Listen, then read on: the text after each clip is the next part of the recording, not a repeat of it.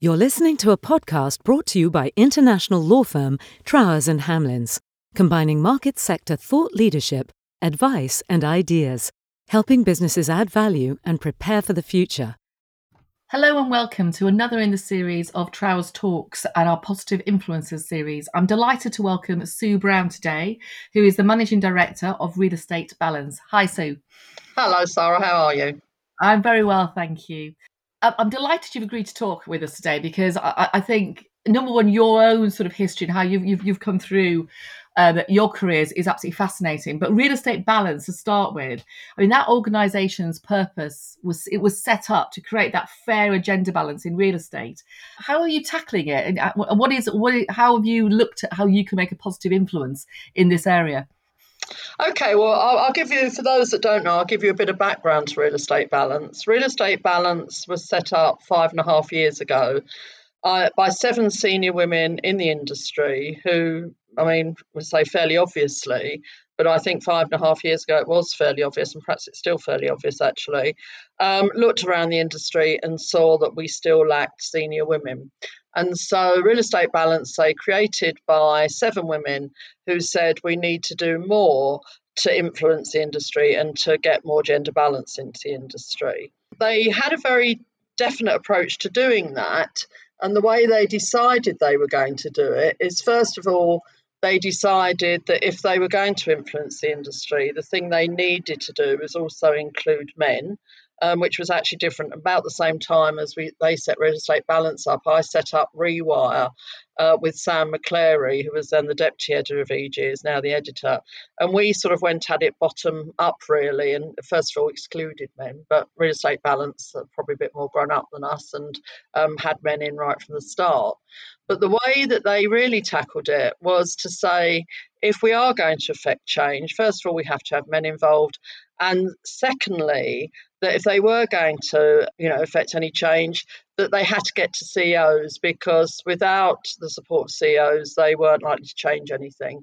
So when Real Estate Balance started, I think when it started, it was the 7 women, men that they brought into the board as well, and then a lot of people that they obviously knew in the industry. And a lot of those were CEOs, and we've always worked incredibly closely with CEOs ever since. So obviously when they started, a few people. When one of my colleagues joined Real Estate Balance, there was 25 members. We're about to sign our 100th member literally any day. I'm just waiting for the sort of last signature on a 100th member. So that shows you the level or the rate at which it's grown over the last 5.5 years. How we tackle things. So I've obviously been Managing Director of Real Estate Balance for the last 15 months. We clearly continue to pursue gender balance as our main priority. But when I became Managing Director, I was very clear that in addition to making sure that we were getting gender balance right, that we also needed to look at issues around race and ethnicity and issues around social mobility, because those are 2 things. I'd been in corporate life. The last big corporate job I had, I was chairing the Women's Network. But as I was looking around that in that particular position, I looked around the organisation for which I was working, and of an organisation of 750 people, we probably had 2 or 3 black and brown faces, and I knew that we needed to change that. And so Real Estate Balance now obviously is still very much concentrated on gender balance, but also looks at issues around race and ethnicity, and also looks at issues around social mobility, which I think this conversation I've had with you on many an occasion is very important to me. And that's what I was going to come on to, because I think talking about yourself and your interests and how you've looked for positive influence, the social mobility side, as you say, we've both had these conversations. For me, is a vital element if we're going to get real diversity into any part of the industry. How have you tackled that in terms of that social mobility side of life, and why does it matter so much to you?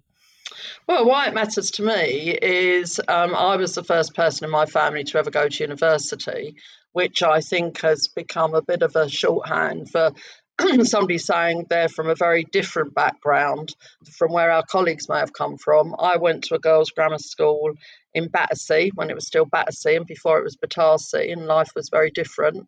I mean, girls' grammar school at that stage, I mean, I see myself very much as a product of the 1944 Education Act, where I think, after the war, they really did look at the way in which they were going to educate people from backgrounds where people hadn't normally had any expectation of going to university. I mean, my own father, who was also brought up in southwest London, I mean, he was a very bright man, but I remember, and they wanted him when he was at school. He went to one of the first trial comprehensives, again in Battersea, and his father, who was a crane driver, saying to him, "You'll never go to university, we're working class, you'll never go to university." My dad was very bright, and luckily, I mean, when I went to my grammar school, and my grammar school, if I'm entirely honest, when you went in at 11, they did have you marked out at 11 whether or not you were going to be university material or not. And I think arguably, if they designated you to be university material, they were probably, you were probably pushed a bit more. Yeah, the school just they took girls from working class backgrounds and just had an expectation about them that they were going to want to achieve. And my own family, I mean, my dad worked in the print, and I remember when I did go to university, people saying to my dad, "Why are you educating her? She's a woman." I mean, I'm of that generation where that was still happening. So now I believe fervently in people being given a chance in life, regardless of gender or of race or social mobility. It's very, very important to me. It's one of those areas, isn't it, that we did an event yesterday, an internal event at Trowers on the race code, and which we've signed up to. But we had we've put diversity at the heart of our governance, and we really, really want to challenge ourselves on it. And we had two speakers, internal Trowers people, who actually spoke about how Black Lives Matter affected them. And one of them actually read from her sort of journal what she'd written at the time, and it was so powerful and so moving. And I think we were all in tears, to be honest. It genuinely was like, wow.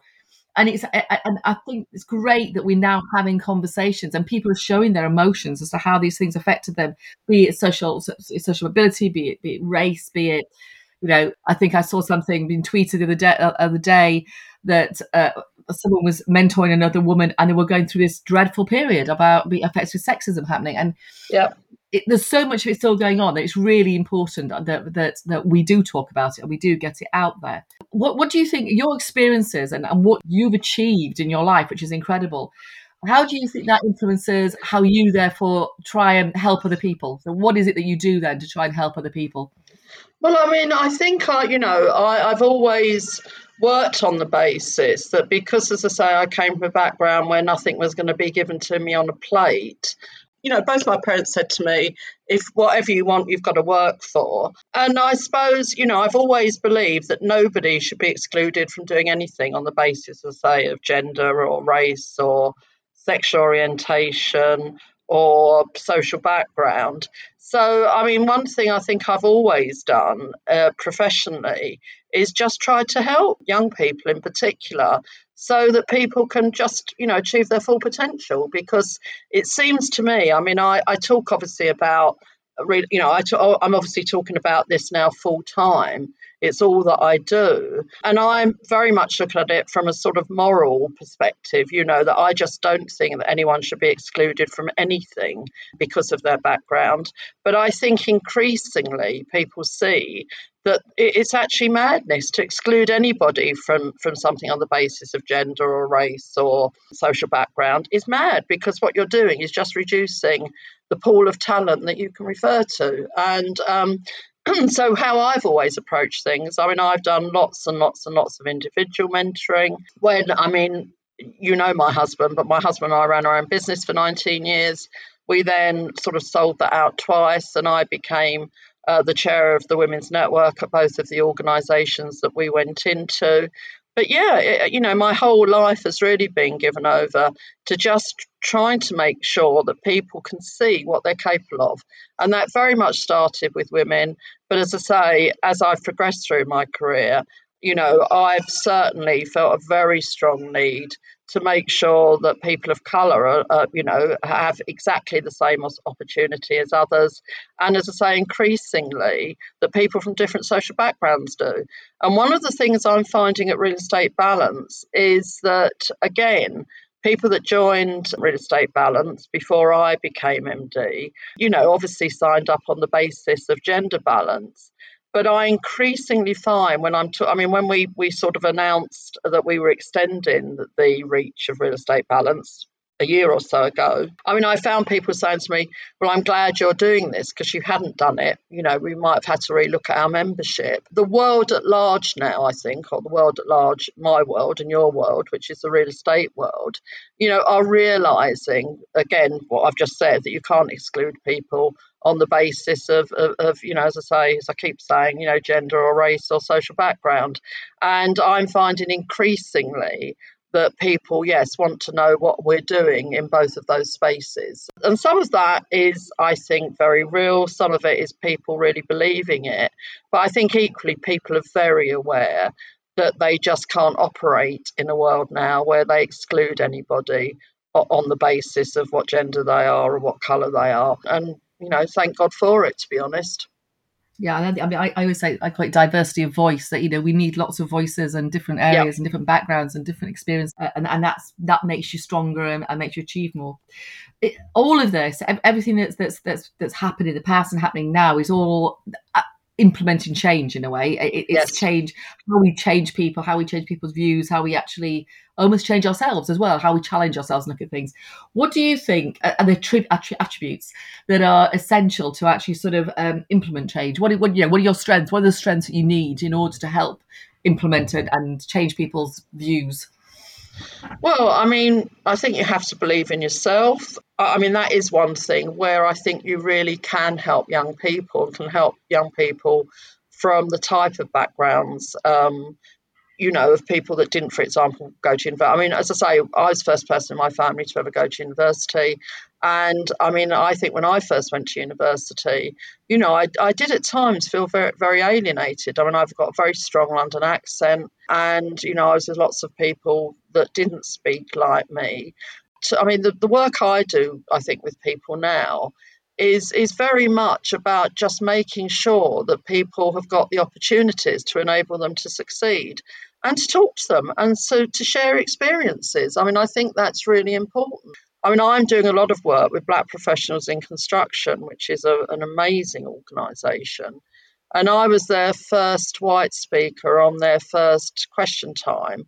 And I had to say there, I'm white, I don't understand what it is to be black, but I do understand what it is to come from a background where, one didn't have natural privileges. And interesting debate, I think, going on at the moment about white privilege and about, sort of white working class people being excluded in lots of ways. And I don't particularly want to get into that conversation here. But, I think unless you are born into privilege, I've had, and a lot of people have had, sort of, issues and struggles in terms of getting on. So what I like to do now, Real Estate Balance, we're very good at mentoring people. And interestingly, we run a lot of mentoring events. And I think the most telling thing to me of those is what mentees get out of it, but equally what mentors get out of it. We have these mentoring events when we have some very, very, very senior people from the industry mentoring youngsters from our membership. And because we've been, ever since I joined, we've been having to do them virtually. So we tend to have 10 mentors and 40 mentees.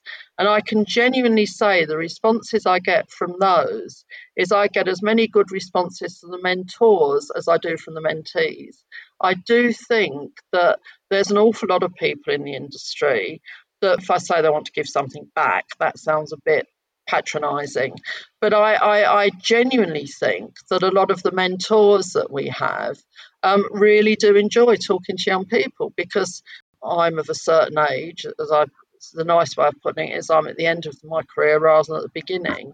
But you go through this industry, there's lots of things you've learned. But talking to young people, I think, is as good for my generation as it is my generation speaking to young people and what they get from speaking to us, because clearly we can tell people about what we've gone through and some of the issues and challenges that we faced. But as I say, when we run those mentoring sessions, it's the mentors that get as much out of it quite often as the mentees do. Yeah, and I mean, I'm a mentor through the Future of London programme, and I completely agree. I get so much out of it. I mean, I've learned so much actually, and also with like you, I've got children, and my children are like 25 and 22, and just talking to their friends as well, which are very diverse. Again, you learn so much, and very easy to think just because you're older you've got it right, and you often haven't. Yeah, well, I mean, my children are slightly older than yours. My children are 32 and 29.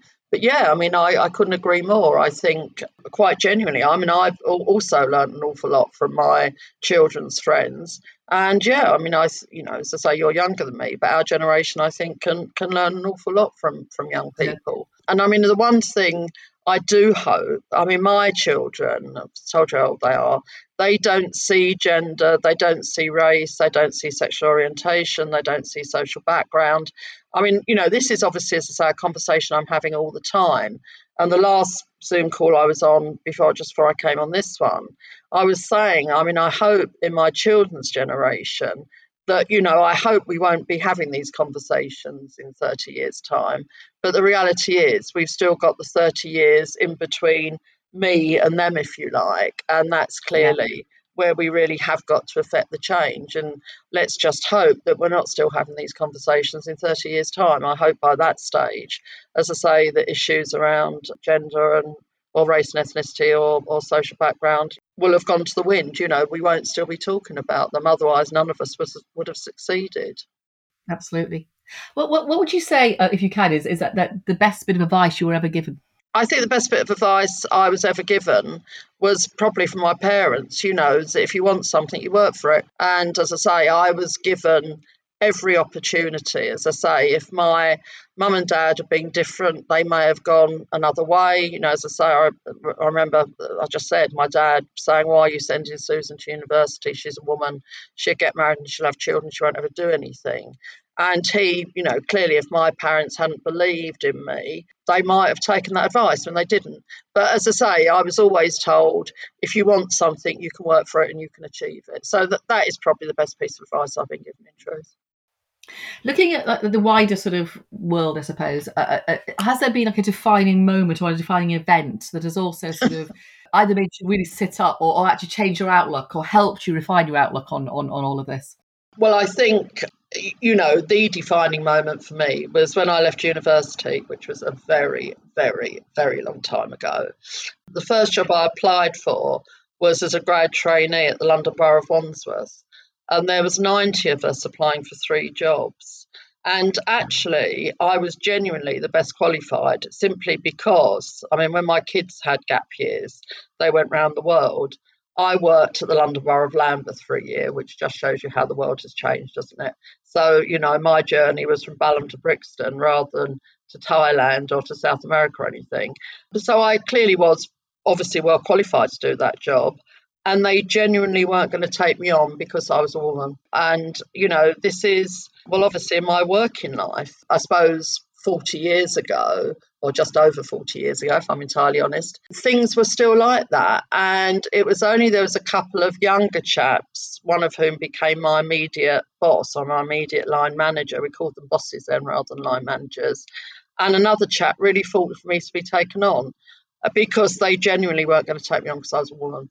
And at that stage, it was the sort of chief exec's department at Wandsworth. And I was the only woman in the department that wasn't a secretary, a telephonist or a typist. So as I say, this is 40 years ago. And so now at Real Estate Balance, we take new members in and we do what we call lunch and learn sessions. So when we get new members in, I do sessions for all of their members to tell them about Real Estate Balance. And I had a lad in one of those sessions I did a few weeks ago who was an Indian lad who'd come into the industry through JLL and was now working for this public sector organisation. And he said to me, but there's been no change. And I said, look, change may have been slow, but believe me, if you've been around the industry as long as I have, I mean, for the 40 years I've been in the industry, I think for 20 of those years, I was probably the only woman in the room. But yeah, the one defining moment that, I mean, I was always I'm probably still an unreconstructed 1970s feminist that spells women WIMMIN. But that was a really defining moment for me, not getting a job because I was a woman, having educated myself, having my girls' grammar school, we did 11 O levels in 1 year. People don't even remember what O levels are now, but we did 11 O levels in 1 year. We did 4 A levels to start with, and then we did 3 A levels, and I did an S level, and then I did my degree. So to have done all of that and then be rejected on the basis of my gender, I think at the time I just couldn't believe it. And I mean, I remember when I took this job on, my predecessor said, "Why are you as fervent about this as you are?" And that's why. I mean, that was probably the one defining moment when I just decided, I just realised you just couldn't discriminate against people on the basis of, say, gender or race or social background or whatever. So yeah, that's the one defining moment I think in my life which really pushed me sort of over the edge into becoming. I mean, I hope I'm not a professional feminist, but I think in some ways I probably am. But certainly believing that you just shouldn't be excluded from anything, based on your background or who you are or what you are. So I think it's absolutely vital that people like you, that story is really powerful because it's quite terrifying, actually. And people need to hear it, need to see it, and need to understand. And it still goes on, but in different ways. And I think it's really important that we are vocal in fighting it. But we're asking everyone in the series the same question, which is, and I think I know what your answer will be, but I'm going to ask you anyways. What one thing would you like to positively influence over the next year or the next 5 years? Might be a better period. Yeah, I mean, I think the big thing now is getting more people of colour into the industry. And I mean, I think, that's not just to do with D&I.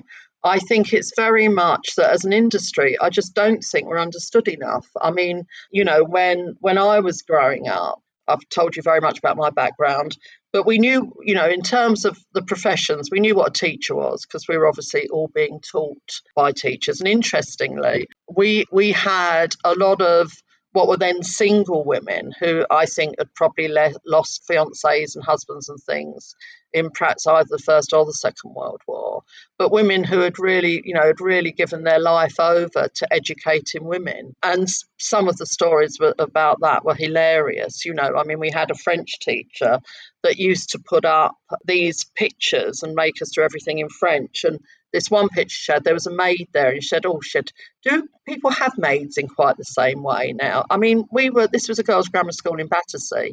I mean, the idea that anyone would have had a maid is just ridiculous. But the school really believed in us, and as I say, they really believed you were capable of anything, and that was great. And obviously, I've told you my story about why I'm as fervent on, women in business as I am. But I do think the big thing we do have to do now over the next few years is just make sure that people of colour understand more about the industry. And I started by saying, when we were growing up, we understood what a teacher was, we understood what a doctor was, because we'd all been to the doctors. I know my mum actually wanted me to become a barrister because I think she'd heard somewhere that they were very posh and made a lot of money. And funny enough, I nearly did become a lawyer. But my headmistress said if Susan's going to become a lawyer, she has to learn to speak properly. And I think she should have elocution lessons. My dad said it was the worst £6.50 a term he ever spent because I did have elocution lessons for a while, and as you can see, they didn't really have much impact. But I think we've got to make people understand more about what the real estate industry is about. I mean, I've done some really interesting and exciting things in property. I mean, both my husband and I, we met at the London Docklands Development Corporation. And whatever you think about Docklands, I mean, what's been achieved there, if you think about the change that's been effected there, has been incredible. The thing I'm probably proudest of is work that I did in Spitalfields, where I think we really did affect change. And I just think, we've got to get to a point where people want to come into the industry because they see the same opportunities in it. as the law or medicine or accountancy or any of other of the professions. And, although clearly within Real Estate Balance, we're very much focused on issues around diversity and inclusion, but I'm a big proponent about just us as the industry getting ourselves out there more and actually just talking to people about what the industry entails. And certainly, again, my husband and I have always done lots of parents' evenings and all that sort of thing. But when my son was at school, we did a parents' evening, and Nigella's Lawson's children were at the same school. And all on the parents' evening, nobody really wanted to talk about real estate or communications. They all wanted to talk to Nigella, so there's a lesson in that somewhere. So anyway, but that's the big thing I think. I just want to make sure that the industry is open to more people. Yeah, thank you. That's brilliant, and thank you for your time today. And I have to say that, and I'm not saying this lightly. I think you're an incredibly generous person and generous with your time, and you've certainly been generous with me as well. And it's fantastic. So thank you so much. Thank you for your time today, and keep going, keep doing it. It's brilliant. Okay, thanks so much. You have been listening to a podcast brought to you by Trowers and Hamlins. Find us at trowers.com and join in the conversation on Twitter @Trowers, or find us on LinkedIn and Instagram.